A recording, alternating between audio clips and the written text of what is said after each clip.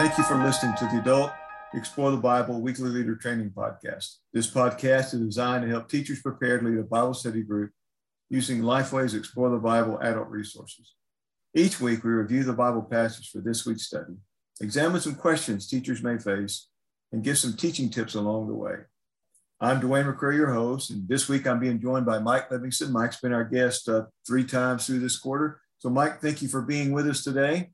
Thank you. We're looking at session 12 of our study of Ezekiel and Daniel. We're getting close to being near the end of our time in these two books. But in session 12, we're looking at Daniel 7, 1 through 14. It's a series of visions. This is the first vision that Daniel has. There'll be other visions that'll be looked at next week. But in this vision, we're told about a dream he has about 4 beasts. So we're going to look at these passages in this way. First of all, he identifies 3 beasts in verses 1 through 6. Daniel told of a dream that featured 4 unique beasts that emerged from the sea. The first was like a lion with eagle's wings, and its wings were torn off so that it took on human characteristics. The second beast looked like a bear that was told to gorge itself on flesh. A third beast was like a leopard with 4 wings and heads that appeared. In this section, we can come to understand that people should not place their hope in kingdoms of this earth because none are eternal. In verses 7 and 8, a 4th beast is introduced, and the horn. David eventually saw a 4th beast with iron teeth and 10 horns. Then suddenly a little horn dominated and developed eyes and began speaking arrogantly. In these verses, we can come to understand that we should be warned when rulers mistakenly believe that they are worthy of praise. The last section, verses 9 through 14, we've entitled The Judgment. In these verses, Daniel tells about seeing thrones set up in a place with God taking his place as judge. The small horn continues to speak arrogantly until God acted and destroyed the horn. Daniel told of the arrival of one like the Son of Man who approached the Ancient of Days. All dominion and glory were given to the one who was like the Son of Man, eternally establishing his kingdom. The main point for us is that believers can trust that God's rule will last for eternity. Mike, one thing I get struck when I read these 14 verses is the fact that Ancient of Days appears 3 times in these passages. Can you unpack that title, Ancient of Days? Maybe a little bit. Only Daniel used this title for God. It's not found anywhere else, only in these 3 places in all of Scripture. And it does describe God the Father. It's literally one advanced in days. And possibly the meaning could be one who rules over time, could also be a meaning of the title. And it relates to God's eternal nature and his sovereignty over all things.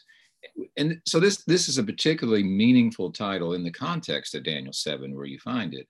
In spite of the changing and uncertain world events, the eternal and sovereign God, the Ancient of Days, is seated on his throne forever. The one who is eternal, the one who is sovereign, is seen as seated on his throne.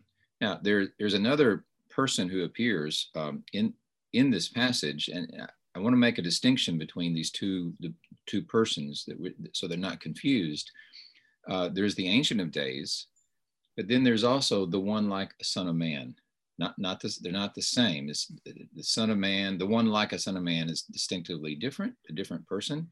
Because in verse 13, it says, the one like a Son of Man approached the Ancient of Days. He can't approach himself. He's approaching the Ancient of Days.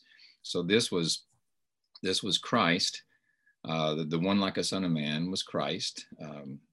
That was, in fact, that was Jesus's favorite way of referring to himself as the Son of Man. And he even applied this passage to himself during his ministry. So you have the Christ, the second person of the Trinity, approaching God the Father. So two distinct persons of the Trinity in this passage. And in the passage, the Ancient of Days, God the Father, gives the Son dominion and glory and a kingdom, so that people of every nation, so that every people, nation, and language will serve him, which sounds like John's vision of this great multitude before the throne of God in Revelation 7:9, one of numerous connections between Daniel and Revelation. Revelation 7:9 talks about a vast multitude from every nation, tribe, people, and language standing before the throne and before the Lamb.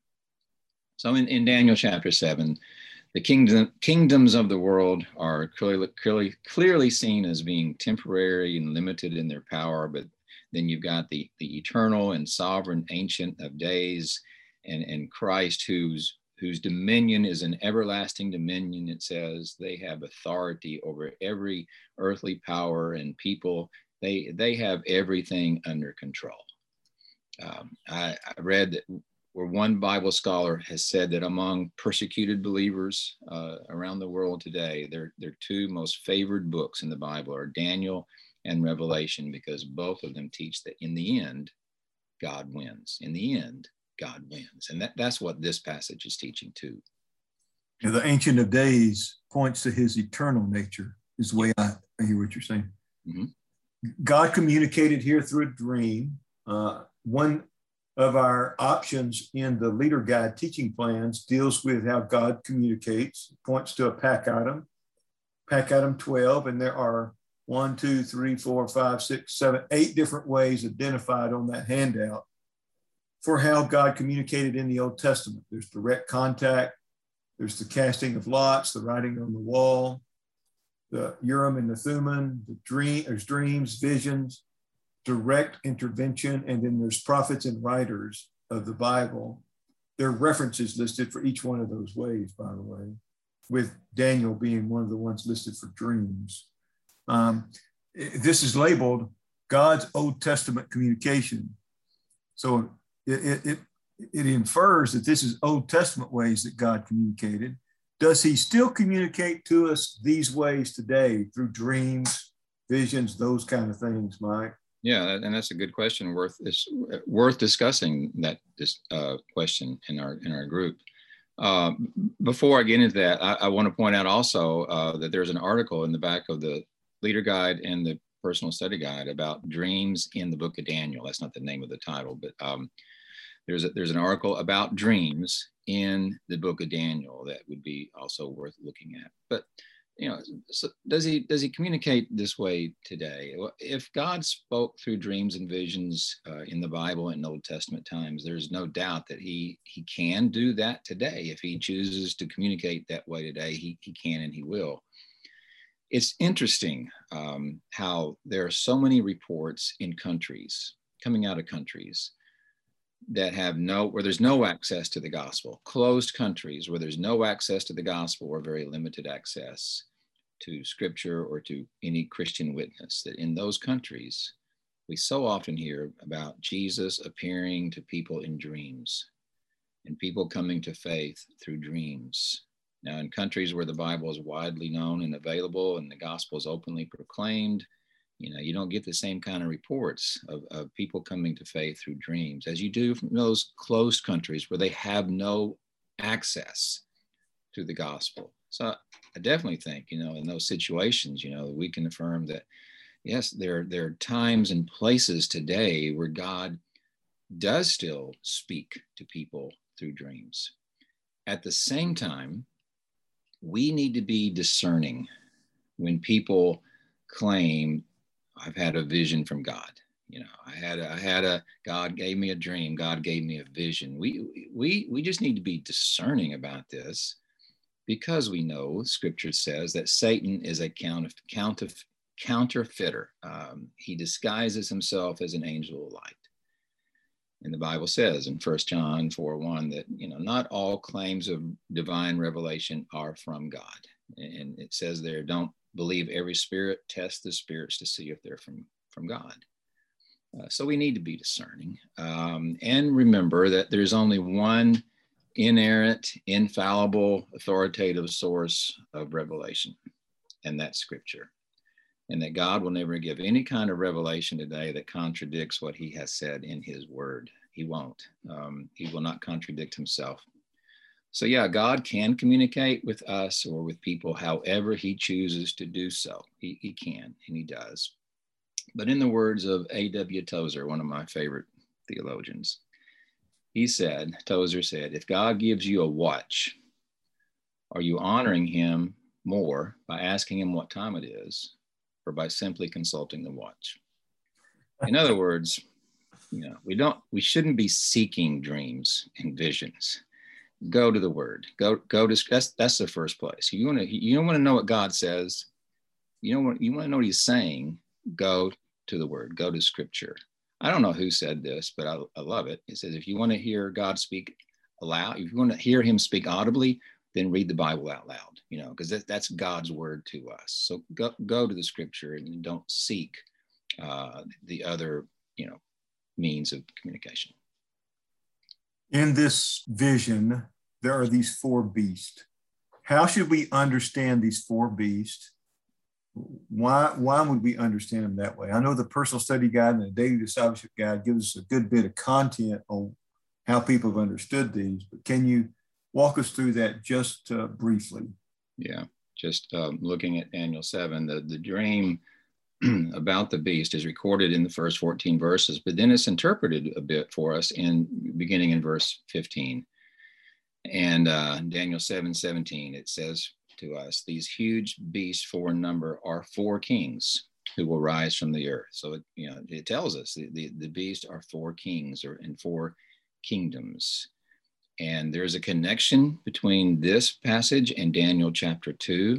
Nebuchadnezzar had a dream about a statue, and the different metals in that statue represented these same four kings and kingdoms. So there's a connection there. It's the same kings and kingdoms that we're looking at here. So in the dream about the four beast, he begins in verse 7:4. It's the first is like a lion, but it had eagle's wings, like a lion. The word like is an important word here, because Daniel is trying to describe in human language what he was seeing that was indescribable. I mean, it's not that he's ever seen anything like this, but he's saying, well, it would be like a lion. I mean, he was familiar with a lion, so that's all he can do is he's trying to describe what's indescribable. So it's like a lion. That's the best way to picture it. It's kind of like a lion with eagle's wings.